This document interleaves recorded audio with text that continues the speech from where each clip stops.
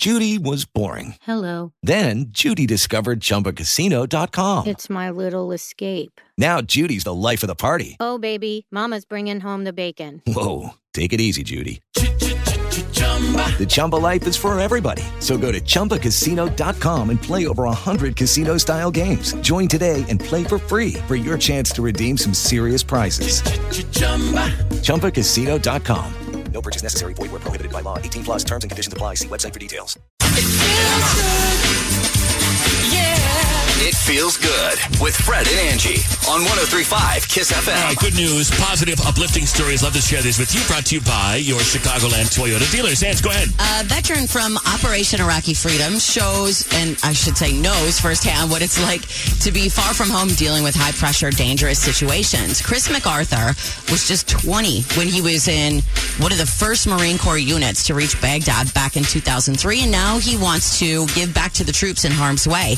These days, Chris owns a coffee shop and bistro called Black and Brew Coffee House, as well as Patriot Coffee Roasters. So he's sending soldiers and sailors overseas free coffee. He started Operation Gratitude, which sends about 30 bags of Patriot coffee to an armed forces unit stationed around the world once a month. He said, I'm familiar with the sacrifices they're making, the time away from their family, the experiences they're going through, and things they have to witness. And a little free coffee could be just the perfect pick-me-up to make their day. That's awesome. Very awesome. What's the place called? There's a couple of places. One is Black and Brew Coffee House, and then he owns as well Patriot Coffee Roaster. Very cool. So the mayor of a small Ontario town says that, Ontario, Canada that is, says that giving up his own home to a family of 5 Syrian refugees for nearly half a year was a no-brainer. His name is Eric Duncan. He's the mayor of North Dundas, Ontario, a community of 2,400 people south of Ottawa. Said he wanted the family to have a smooth transition to life in Canada. So for 5 months, the mayor moved in with his mom. Whoa. Myself being single and having a mother nearby that I could live with, I said I would give up my house so the family could move here, get settled into Canada, and then figure out where they would want to live. The arrangement gave this family a space to raise their 3 kids while they saved up to open their own store. The kids are enjoying it here, said the family.